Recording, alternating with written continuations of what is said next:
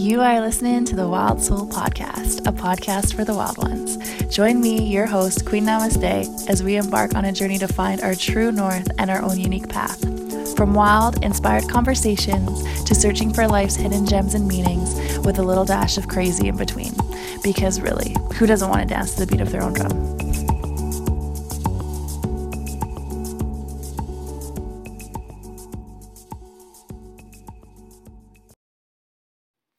Hi, what is up, you wild souls? Welcome to another episode of the Wild Soul Podcast with your host, Queen Namaste, which is me. If you've never listened to this podcast before, you came to the right place. This is where wild souls hang out. We discuss taboo topics, people who dance to the beat of their own drum, and that totally encompasses this wonderful, beautiful human who is my guest this week on the episode. We are chatting with Nicole Guzzo of Nicole Guzzo Designs, and today's episode is a longer one and a two-parter, which is dope because we just had so much to talk about, and I love this woman so much. So hopefully you will stick around for the whole thing because she's got a lot of good nuggets. We talk about her journey to where she is now. Quick little backstory: this girl is a powerhouse. She created her own rock and roll label 6 or 7 years ago, and from then till now it's just done a complete 180 transformation in what she's doing and how meditation has come into her life. So we're also talking about meditation, and we even do a little meditation here. So if you are new to meditation and you have no idea where to start, we do one together in this podcast. So it's going to be great fun. And I'm just going to stop talking so we can get right into her interview because you don't want to miss it. All right, here is Nicole Guzzo without further ado. Nicole! Shannon. Thank you for coming on the Wild Soul Podcast. Thanks for having me. I'm so excited for this. Been wanting you on here for so long. Now I finally have you.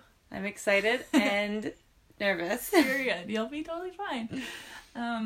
First question I usually ask people is like, who is Nicole in like a 30-second elevator pitch? But like, you're not pitching anybody, so you can just say, hey, this is who I am. Okay. Yeah. Wow, who am I? That is a interesting question to describe yourself and put yourself in a box. I knew you were gonna I don't say belong that. in a box. It's so funny how people answer these questions because some people know right away and they're like, I'm this, and then other people are like, nope, no labels. I can tell you the things I love. I love meditation. Meditation has transformed and changed my life. I love working with women and working to educate and empower them. I love family. I love healthy food. I love traveling. Yeah. That's awesome. Those are them. Yeah, those are what I love. Yeah. Yeah, I just want to ask you so many questions about your travel and stuff too, but maybe we can just like go back in time a little bit, like your journey and like what led you to this moment now and what you're doing now. Wow. Like, yeah, because if people don't know, Nicole and I met a while ago. 2012, I feel like that's the date it was. And we used to work at a bar together, and our lives have just changed very much since then. So, wow. We want to go back in time until 2012, at least. Wow. Yeah. 2012, we were working at a bar. We were both drinking, partying, not taking care of our mental body or spiritual body at all. Maybe partly our physical body, but we were definitely putting a lot of toxins in there. Working till like 3 a.m. and then having to get up and work again at 8 a.m. That's so crazy. That's not even legal. I don't know how they got away with that. And I'd be like, fine. And I would have like 2 energy drinks. Big ones. Big ones. Yep. Rock stars or whatever. 2 of them in the morning before anything else. Ew, I can't even imagine it that hurts now. my stomach thinking about it. Yeah, and like so much sugar. Oh, disgusting. But then I had a clothing line and it started doing really well, so I left the bar to pursue it. And it was a rock and roll clothing line, and I was able to make clothing for musicians and people that went to the rock shows and festivals, and it was wonderful and a dream. And it was, I would say, big for about 4 years, and it was really fun to be able to actually pursue my passion and my art. Yeah, because you made, like, so many things. Yeah, like, so from many scratch. things. Yeah. Dresses, kimonos, leather pants, And denim jackets, Yeah. bodysuits. I bought a dress off you, and I still love it. It was like skull Skull print. The skull print. And then I still have, it's like a tube top with The a bow. bow. The bow. Yeah. That was such a big seller. Yeah, it was so cute. I was like, Wow. Yeah, that was great. It was fun, you know. I would work at the bar, and then I'd come home and work in my parents' basement, and then eventually I was able to leave the bar and then just work nonstop in my parents' basement on the clothing line.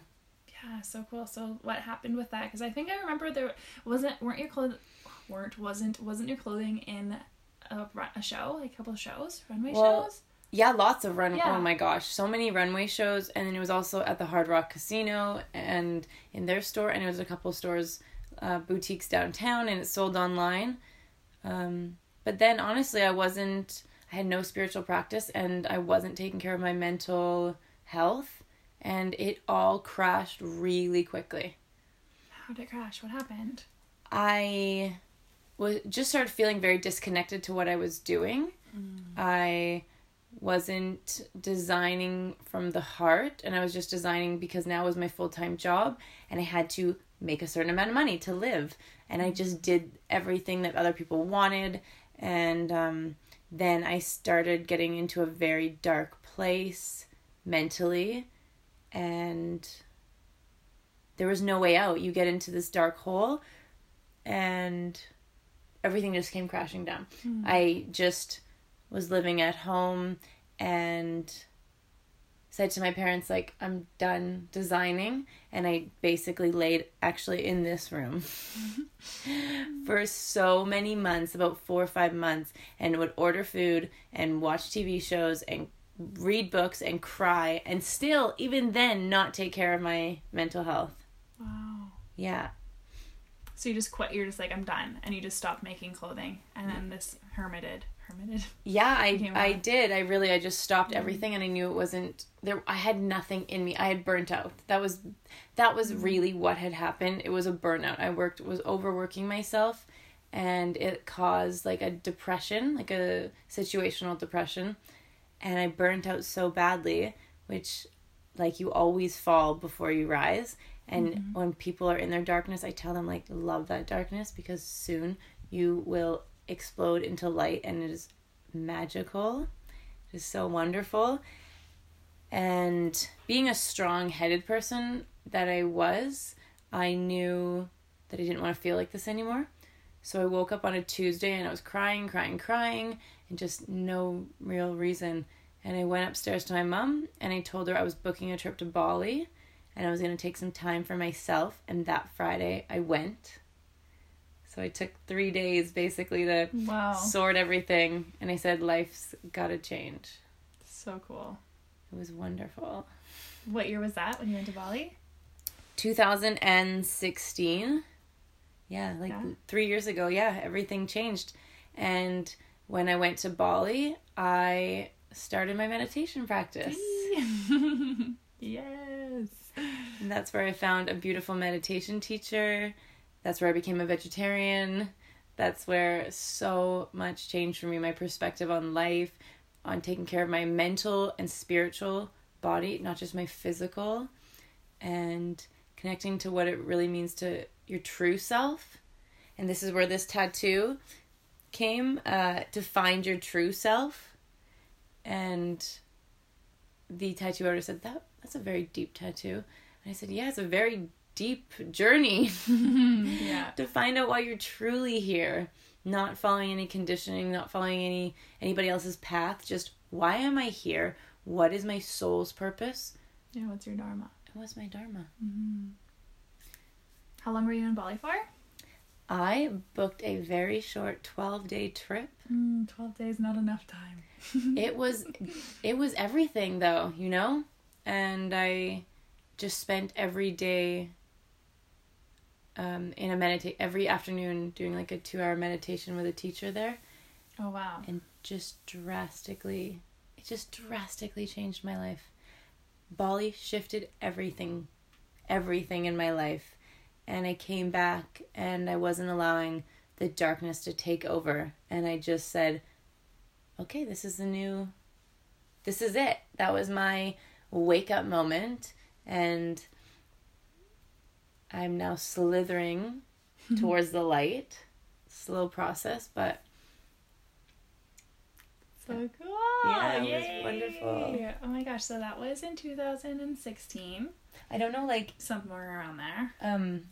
How long is too much to talk, you know? No, just... Should I take a break or whatever? No, we're gonna just talk. Okay. If you want to say something, say something. I'm just trying to go for the timeline. So 2016, then you come back, and then do you decide to sew again and make stuff? Yeah, so then I started working in film because I had no mind for design. I was still, I still was raw, you know, my heart and my mind and my emotional body was still raw. I was still going through a lot. So I decided to apply it making clothing for film. And basically it meant that I could just make what a designer wanted and I didn't have to think and I could just have a boss and have a steady paycheck but still be in the arts. And it was incredible. It was a wonderful time and to surround yourself with like very cool creative women, basically all women, and I had some amazing designers I got to work under that just always just let me be me and let me come in and out of jobs.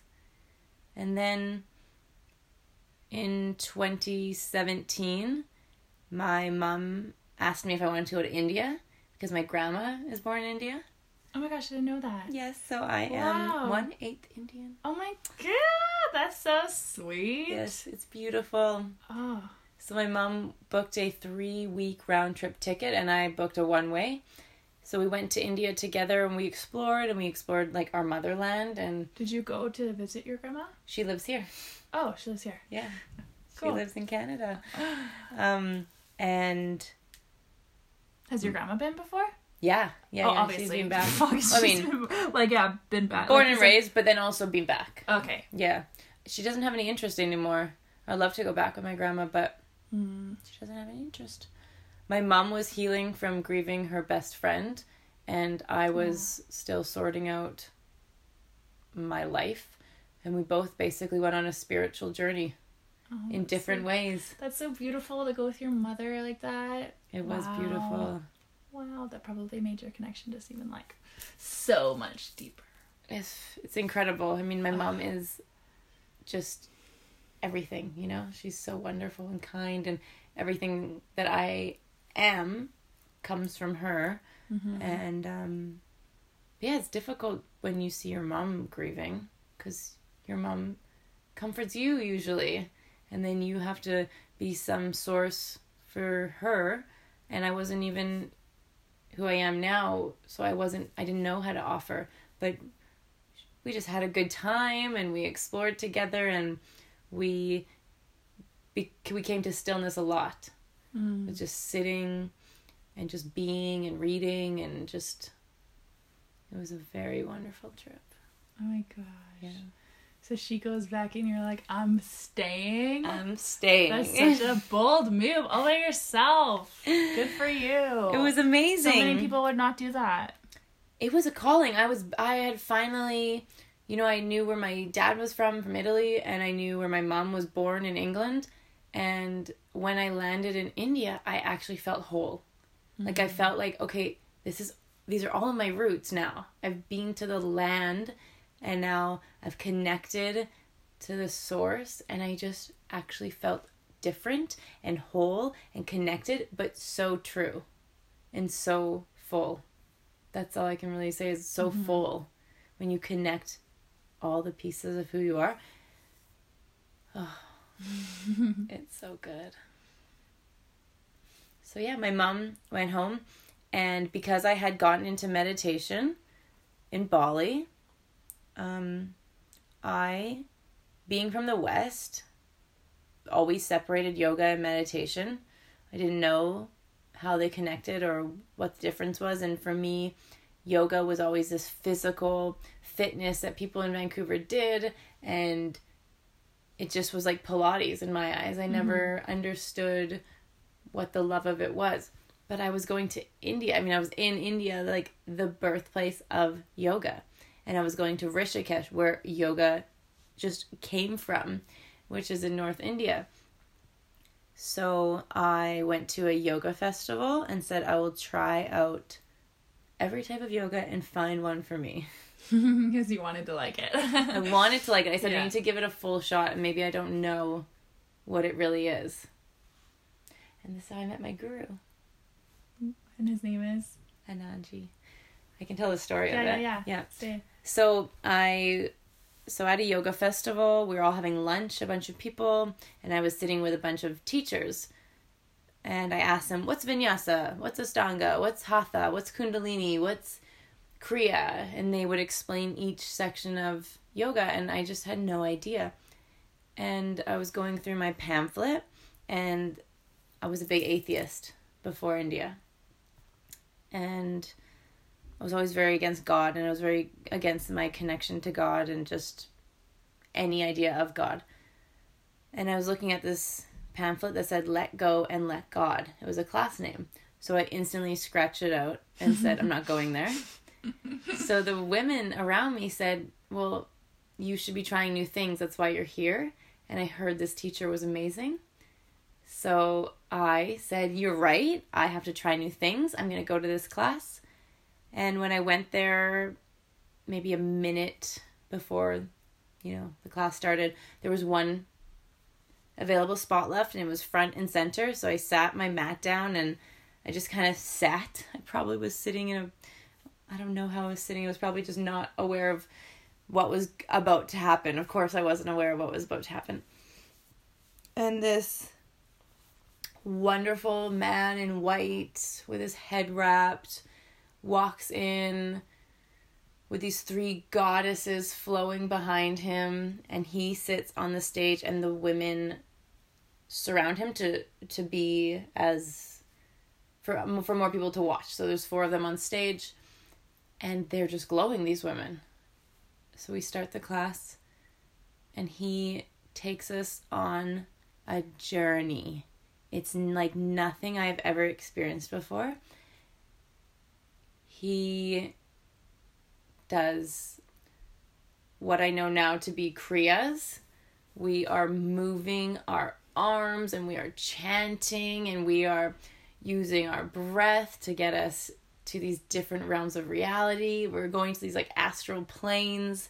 We are standing in circles, hugging strangers. We are staring into each other's eyes. We're dancing.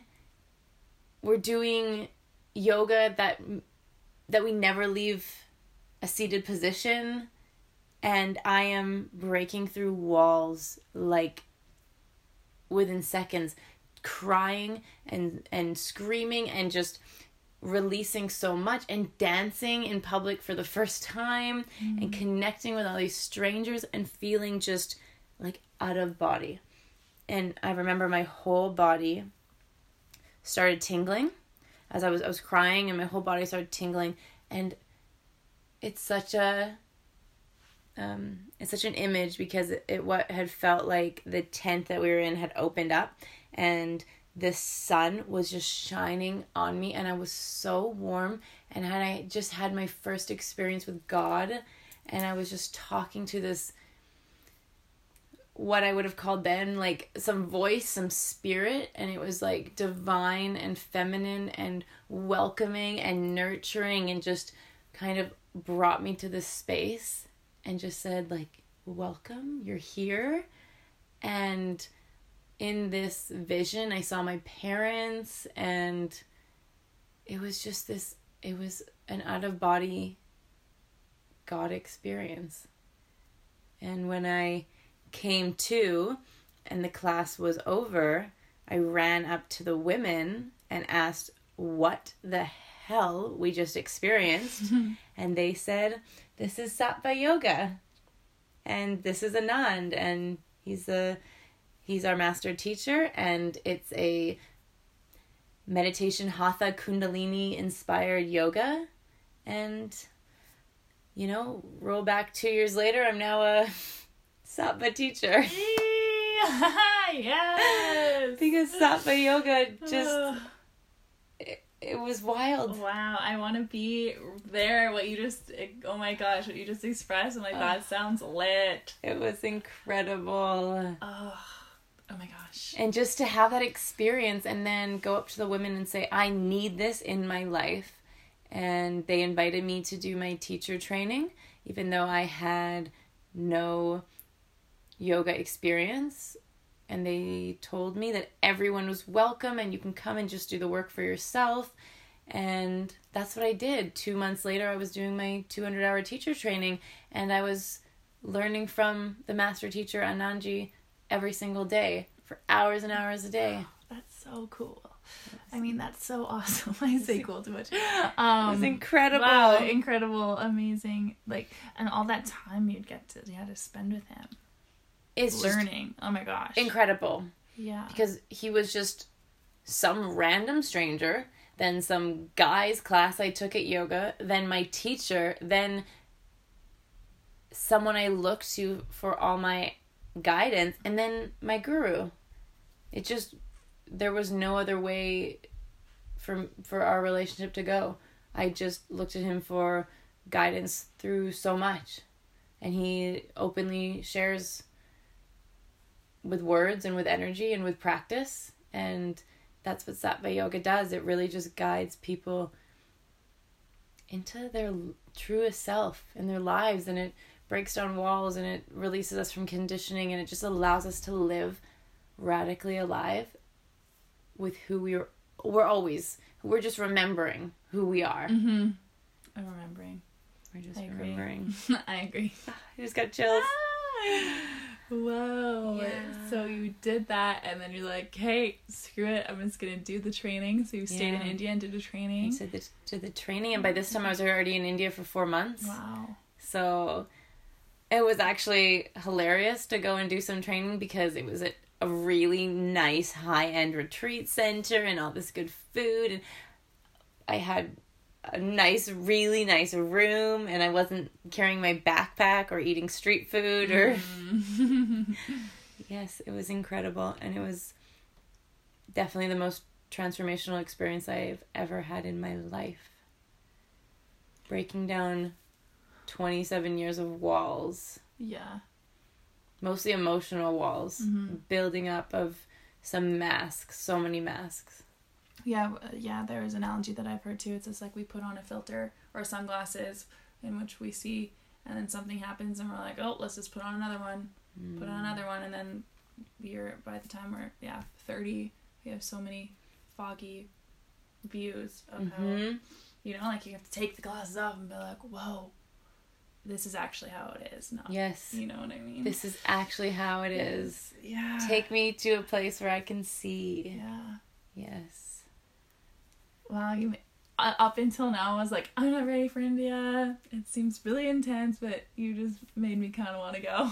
Oh, and that's just the yoga. India is incredible. The people, the culture, the food, the way the women are wearing beautiful colors in their saris and they walk down the street, and the men are so hardworking, and the country is incredible, and they're welcoming and they're loving, and they always want to ask you where you're from and what your family does and where you're going. If you need any help, they welcome you into their homes. They make you food.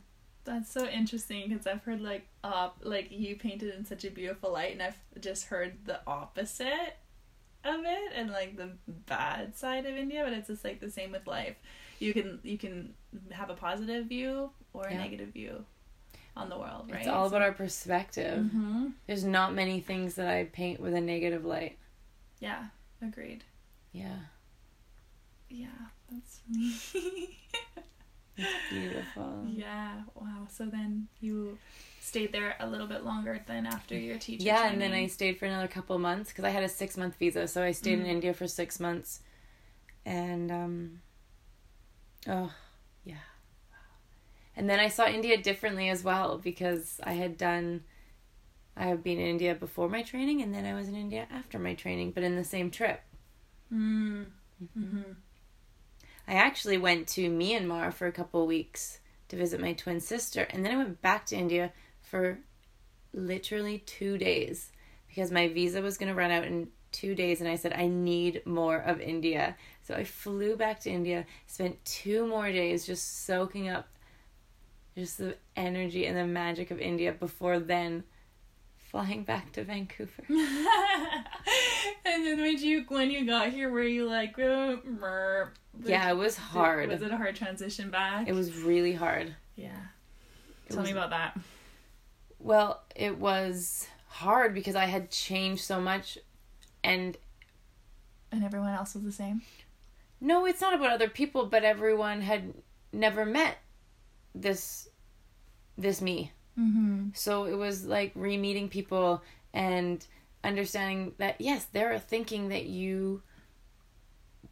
Oh, I also gave up alcohol on that trip. That was when I became sober. Was in India. How did that happen? Back it up. We'll go back. What made you want to give it up? When I experienced Sattva yoga and how high I got from my own breath and the ecstatic dance that we would do sober and the connections I built with people and how deep we would talk. And it wasn't a bar drunk chat. I didn't need any courage to go there. You just could walk up to a stranger and have the deepest conversation. And at Sattva, everyone was doing this. And to be a vegetarian that would be a vegetarian that was just giving up alcohol, it was like in Vancouver it sounds, wow, that's really great, that's really healthy, but in India it sounds like, what? You drink still?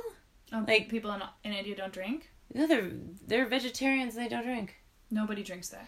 Do they sell alcohol there? Yes, they sell alcohol there, and people, of course, people. Travelers. Okay, I will back this part up. I meant at Sattva. Oh, and yoga. Okay, so, gotcha. Yeah, so when you're a vegetarian who's thinking about giving alcohol up, you're looked at as actually so unhealthy in Sattva because they're all vegans that don't drink. Right. They already know that we shouldn't hurt animals. They already know that we shouldn't put toxins in our body. So for me to say, I think I should give up alcohol, it's like, oh, you drink alcohol? Oh yeah, you should give that up because you don't need it once you know pranayama exercises. Yeah. You don't need it when you start ecstatic dancing in your bedroom when you wake up. Yeah. You will feel higher than any substance could give you. Yeah. That's so interesting. So you went vegetarian first and then gave up alcohol. I gave up alcohol first and then quit the meat. That's so weird how like the 2 and 2 coincide though. They do. It really, yeah. When people reach out to me and ask for advice on how to like get to shift their life, before even meditation, I tell them you should really give up meat and alcohol. It's just, we're just pouring toxins into our body. Then that's the norm. Yeah. That's what the system is like made us do, or think that it's normal, and like we're just conditioned at such a young age to be like I've heard like all these studies where it's like if a kid is in like playing or whatever and there's a bunny and something else and an apple, he's gonna eat the apple and play with the bunny. It's never gonna be the other way around, and it's like we just get taught at some point like, oh yeah, so we eat animals. Anyways, it was in our society. It's just like maybe some salad, some meat, some potatoes. Like that's just the way it is. But actually, my twin sister was a vegetarian since we were like 7. Oh wow! She was always aware that animals were not for our consumption or use of anything. She just use for anything. Yeah, she was just aware. And then my younger sister has been a vegan for, maybe I'm saying this too much, but I swear it's like 6 years. Like, so I have such inspiration around me that when I messaged them originally saying I wanted to be a vegetarian and that I would need support, they We're like, said, finally! yes, join us. Yeah. It's so easy. And then actually my mom gave up meat. That's amazing. Yeah. Wow. So we all kind of did it and do it together. And that makes my heart so happy. it's amazing. What about your dad? My dad definitely has consumed less. That's good. But by no means is he a vegetarian. Yeah. No. And truthfully, he just really loves his seafood. So maybe he could give up the rest and stick to seafood. But no. But no. No. But he has you guys' influence, so he never know. Yeah, he definitely has. He's eaten tofu, he's eaten tempeh, he's eaten so many just full-on vegetarian I meals. love tempeh so much. So The tempeh in Bali was like unreal. It was like, hey, where can I buy this from? And like barbecue steaks, basically, and they're made out of tempeh. It's your like barbecue sauce covering tempeh, and it's all vegan in Bali. So easy to be a vegan in Bali, jeez. So easy. Very easy. I'm not a vegan. I'm a vegetarian, but Bali makes everyone a vegan. Right? I know. It's like, why isn't the whole world that way? I'm not sure, but we'll get there. If we all had Bali around us, we could all be vegans. Yeah. It wouldn't even be a second thought. We all can be vegans now. It's just we got to train our minds to stop wanting these easy access foods and just go to nature. Nature. Yeah. Okay, where were we? What? Oh my god, we went. Where were we talking about? So you gave up alcohol. Just transitioning back. Alcohol. Alcohol. Well. So you gave it up because of Sattva, most likely, or no? Yeah, I just felt such bliss from being sober there that I decided to try it out. Yeah, but I also just thought, yeah, I'm done. Yeah. It wasn't like I'm gonna try it out. I just thought I'm done drinking. It never served me.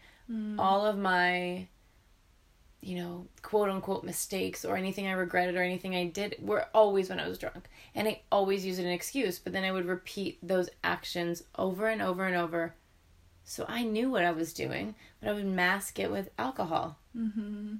Just so I could make those dumb decisions. Why do we do that?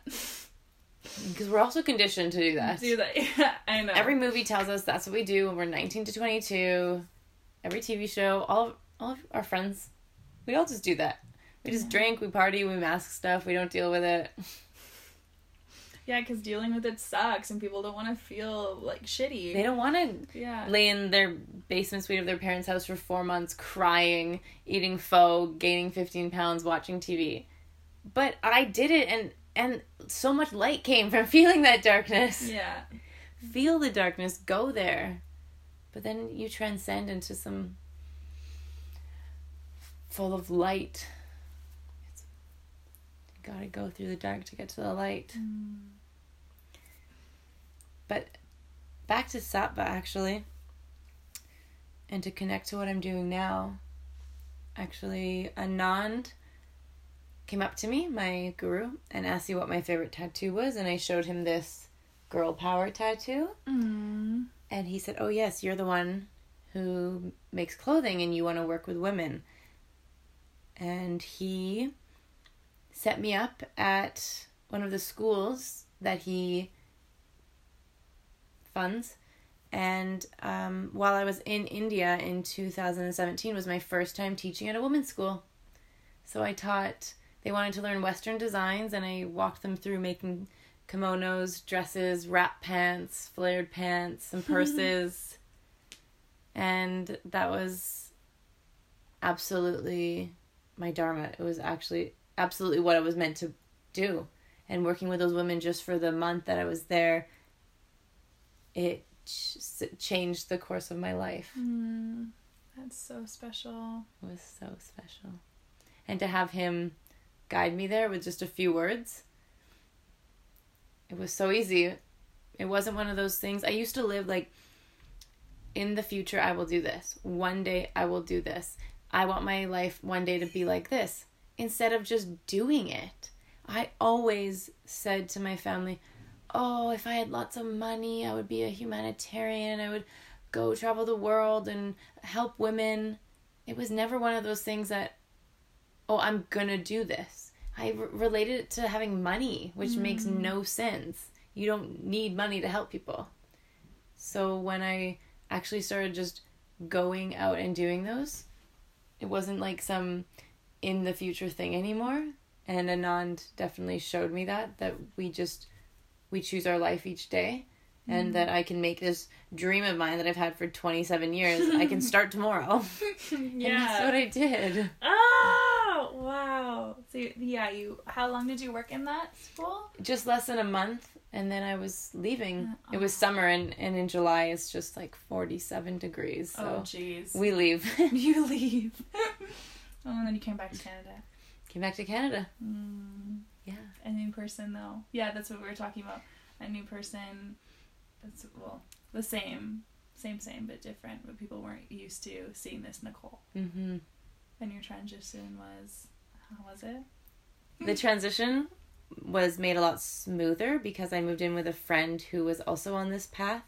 And we rented a 3-bedroom just so we could have a yoga meditation room. And we started holding women's circles every 2 weeks where we would do meditation, breath work, ecstatic dance, eye gazing, card pulling, hugs, connection. And we held circles for about 1.5 years. 1 year and 3 months. It made the world of a difference. Yeah, those circles were so amazing. I wish I could have gone to more.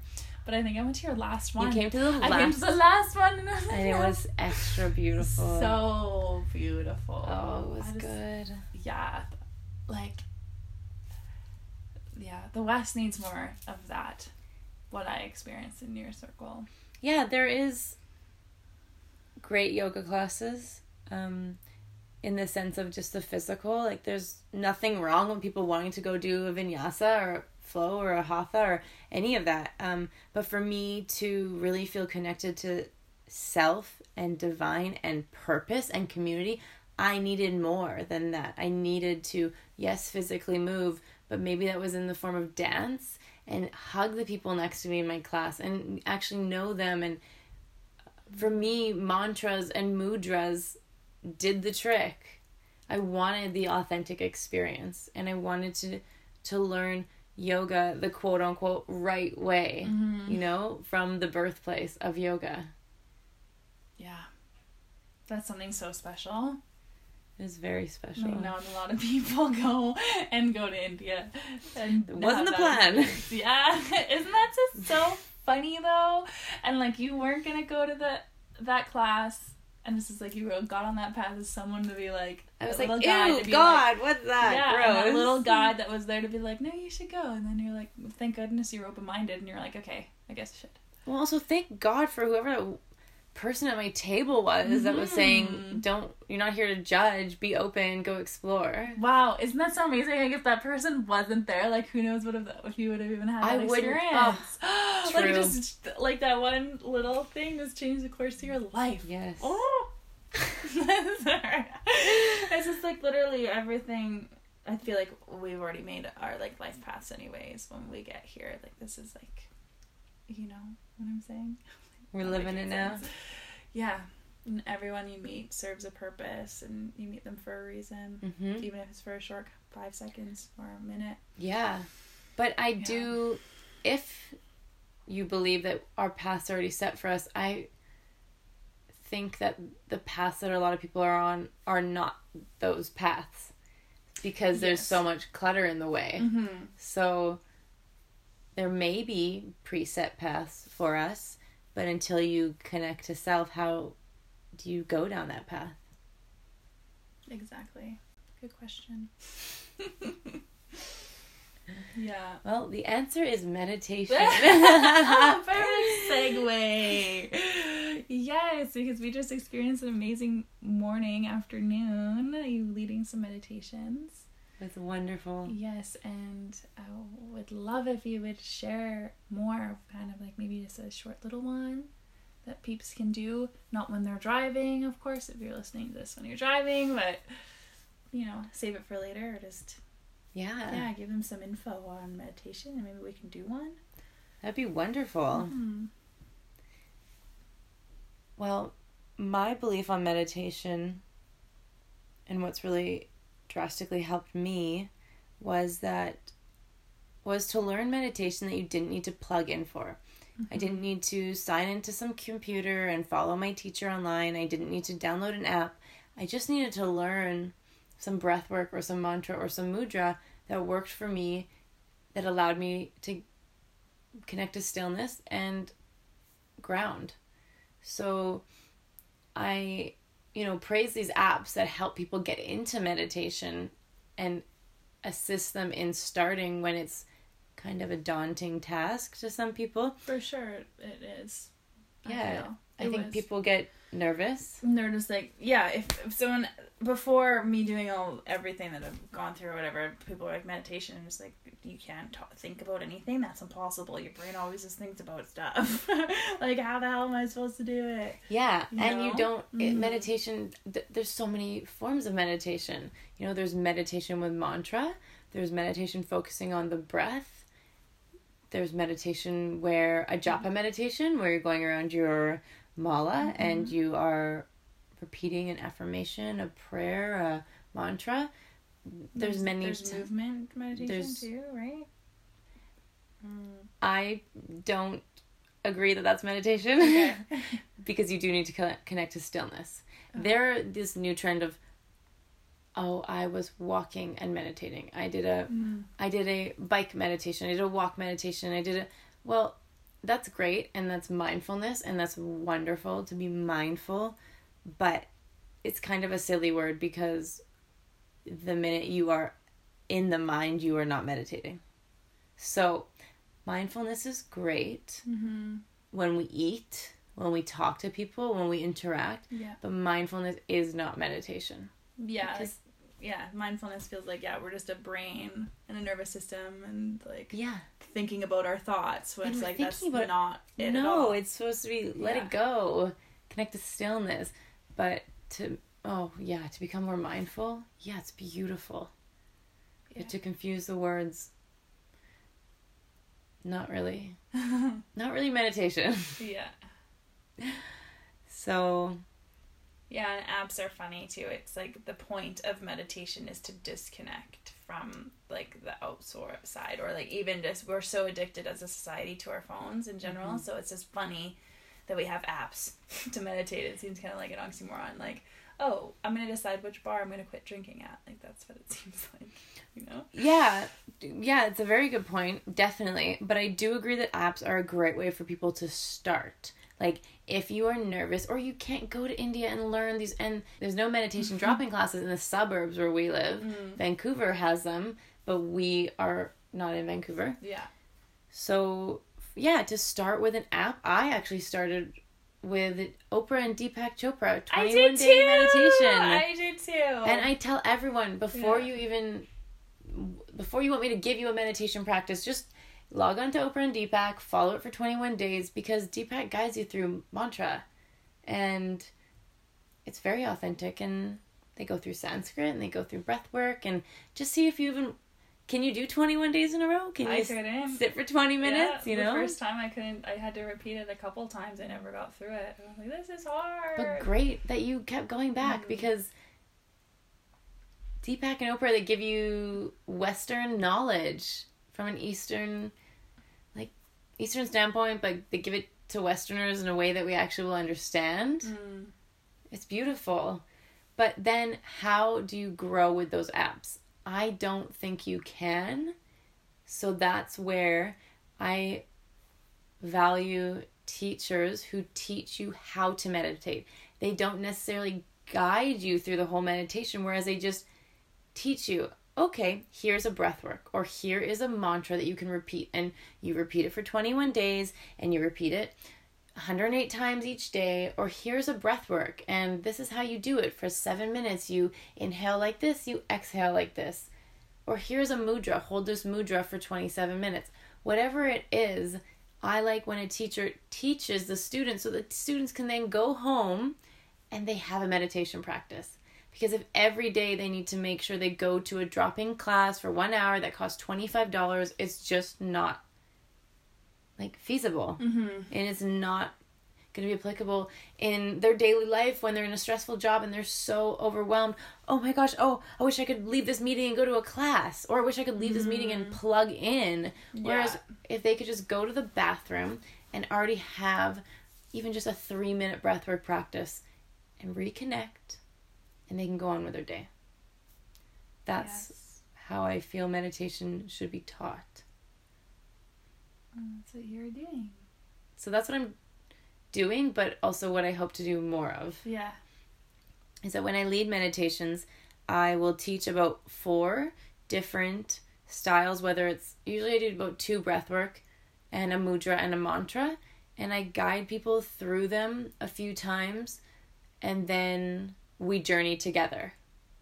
And I will throw in some wisdom, but a lot of times I'm just in it with them, and we're all experiencing this journey together. And then after class, I will either verbally or in writing or in a video re-explain the meditations to the students so they can then take it home. And before bed, they can, if they need to read on it or watch the video, that's great. But then they start learning how to do it themselves. And they have a 21-day practice or a 100-day practice or a lifetime of meditation. Then they can share with their girlfriend, boyfriend, child, dog, grandma, whatever. And then we can all be meditating without dropping classes and without apps. And we're just... This is like a normal daily thing, just like brushing teeth. Yeah. Wake up, take a shower, do a 20-minute meditation, go eat some food, brush your teeth, out the door. Yeah. Oh, it's beautiful. Yeah. It's so beautiful. Honestly, when you start your mornings with meditation, it's like eating a cupcake. Oh, so yeah. Eating a cupcake that gives you calmness. The days where I'm preaching all this, and there's still some days where I don't do it for whatever reason, and midway through the day, I'm just not myself. I'll be short with people, or I'll be impatient, or I'll be anxious. Like, I still have anxiety, and it still creeps up. And one of my friends bugged me last month. He would say, if I was grumpy, he would say, "Did you meditate today?" I was like, No, I didn't. And he's like, you gotta go. You gotta go meditate. Come back to me after you've meditated. What a good friend. That was good. Oh, wow. Yeah, it definitely changes our state. Definitely. Can we change our state? Can you lead us through? Yes. Yes. Definitely. Yes. I would love to do a meditation together. Okay. It's a breathwork practice called Prakasha, which is breath of light. Prakasha in Sanskrit means inner consciousness, inner light. So in this breathwork practice, we are really connecting with our inner self, our inner guru, our inner teacher, our inner God, our inner clarity, and we are shining bright light out from us. It fills us and it pours over. So with this breath work, you can bring it in any part of your life, morning, afternoon, evening. If you are sitting in your car before work, if you are in bed before you're going to sleep. Oh my gosh, yeah, it's so good because so many people are on their phones right before they go to bed. This is actually, Prakasha is an incredible breath work to do before bed. If you position yourself actually away from your pillow so that when you are done the breath work, you can actually just fall and land your head on your pillow, you will be out. Yeah. Ooh. It's incredible. But also if you do it in the morning, it will give you energy. So it's just a beautiful practice that it energizes and calms you and brings a lot of clarity. So why don't we do a few rounds so that anyone listening can also enjoy my favorite breathwork practice. Yay. Okay. If you're sitting in a chair or you're laying down in your bed or you are on a couch or on the ground, anything is fine. You want your spine to be nice and tall, and you want to have a soft, open heart. Placing your hands downward if you need some grounding and stability, and placing your hands upward if you're looking for energy. You can also place your hands in your lap if that's comfortable for you. And we're just going to start by taking nice, deep breaths in. In through the nose, out through the mouth, in through the nose, out through the mouth. As you continue breathing naturally, allowing your shoulders to drop, allowing your face to relax, removing your tongue from the roof of your mouth. If your toes are crossed, your fingers are tight, relaxing them.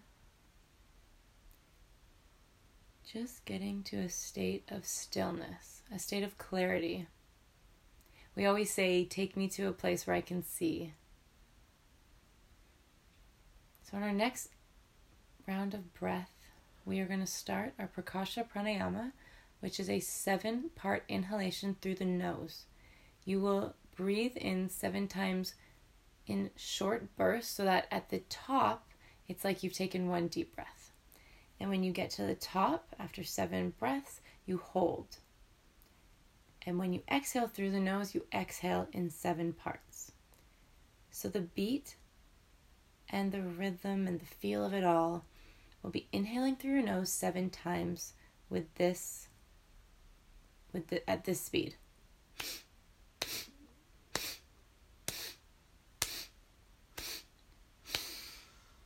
Holding your breath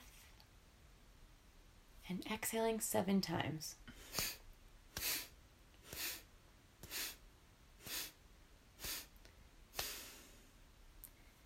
Inhaling 7 times.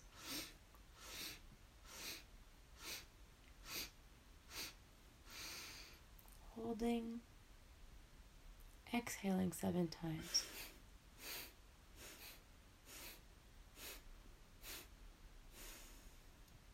Inhaling 7 times.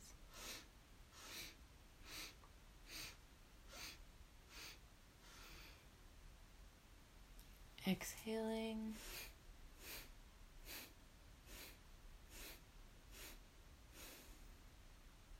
Inhaling.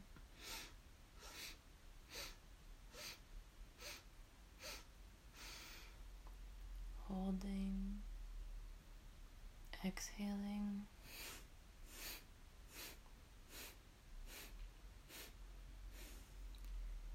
As you continue with your breath, just being comfortable with the unknown. Allow yourself to experience more of who you are. Inhale.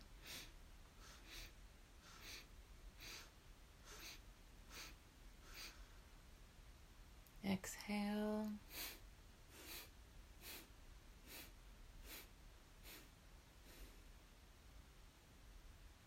Continuing on. Bowing to your inner wisdom.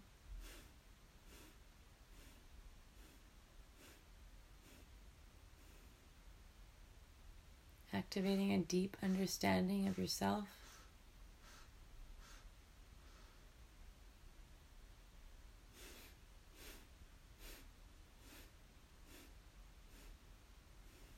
Three more rounds.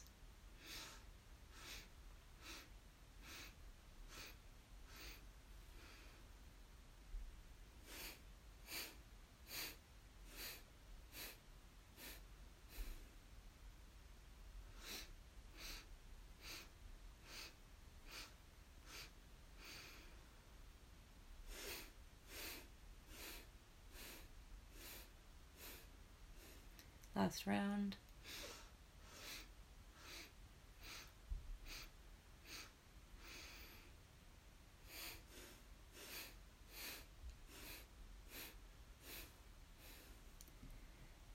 And just breathing normally.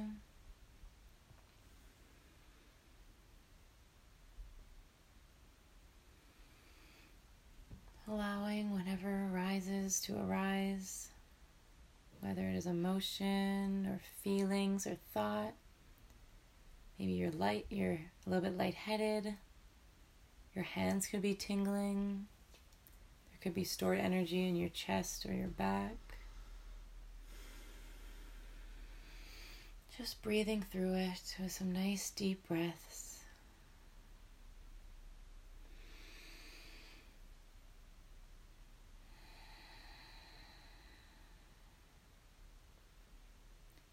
And when you're ready, at this point, you can come back into the space by opening up your eyes, or you can lay down in your bed and you can have a beautiful sleep, or you can re-walk into your meeting that you were stressed about.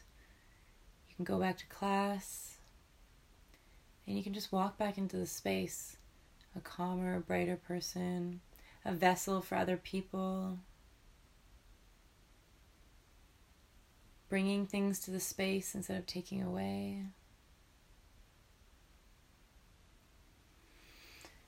And then we can open our eyes and come back. That was crazy. I felt so lightheaded, like high. That was high. Like That's you felt high. like high.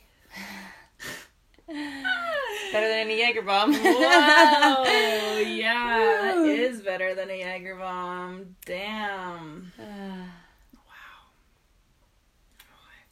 Yeah, gives you chills, makes you want a blanket so you can wrap in. And yawn. Thank you for sharing that. They say when you start to awaken things in yourself that you actually yawn more. Yeah, and you're getting it out. You're getting it out. You're getting it out. Opening up your energetic body. Yeah. Not just our physical body, our energetic body. Yes, because it's so true, and it's like you could cut the energy in the room with a knife. It's like because energy, we have like our hearts give out this like frequency and this like circle around us. Like it is so true. The energy that you can't see but you can feel. Yeah, it's so important to take care of that. It's so important. You say, what do you like about that person? I like their energy, and some people actually still don't get it, and they like laugh, but you can feel it. And maybe even if they don't feel it, if you like someone like right away. Yeah, or not. Or not. Yeah. Yeah, that's true. A good thing about meditation is actually you just really like everybody. Maybe that doesn't mean you're bringing them into your space or you're sharing meals with them or you're even, interacting more than the 2 minutes. But you really like a lot of people. Your circle gets large. You interact with more people. I'm not saying that you need to have 200 best friends, but there's just not many people that you would dislike because you look at them differently. We're all just dealing with our own triggers, our own ego, our own traumas. So that's it. Beautiful. Thank you for sharing that. Thank you for holding the space. It felt very nice. It did. I'm going to do that more. Yes. I'm so happy about that. That was amazing breath work. How amazing was that? Hopefully you sticked around to get naturally high with Nicole and I, and we kept talking and talking and talking, and next week's episode, we are going to talk all about Dharma, Nicole's Dharma, and what she is doing with her company and giving back and doing humanitarian work. So stay tuned for next week's episode. If you enjoyed this episode, please feel free to rate, review, share it. Get Nicole some likes and some follows as well. And if you haven't already, please feel free to rate and review this podcast. It helps podcasts get out and heard to new ears. And if you are still looking for more, you can follow the Wild Soul Podcast on Instagram at the Wild Soul Podcast. And if you also want to connect with like-minded cool peeps, head on over to Facebook, type in Wild Souls, and you will find our group there. So if you want to connect with people who listen to the podcast and who are in my circle, feel free to add yourself. There's a couple questions you need to answer. But other than that, I approve everybody. Well, girls only. Girls only. Sorry, guys. It's like a place for girls to chat. So, yeah, get ready for next week's episode. Till then, happy hump day. See you later. Namaste.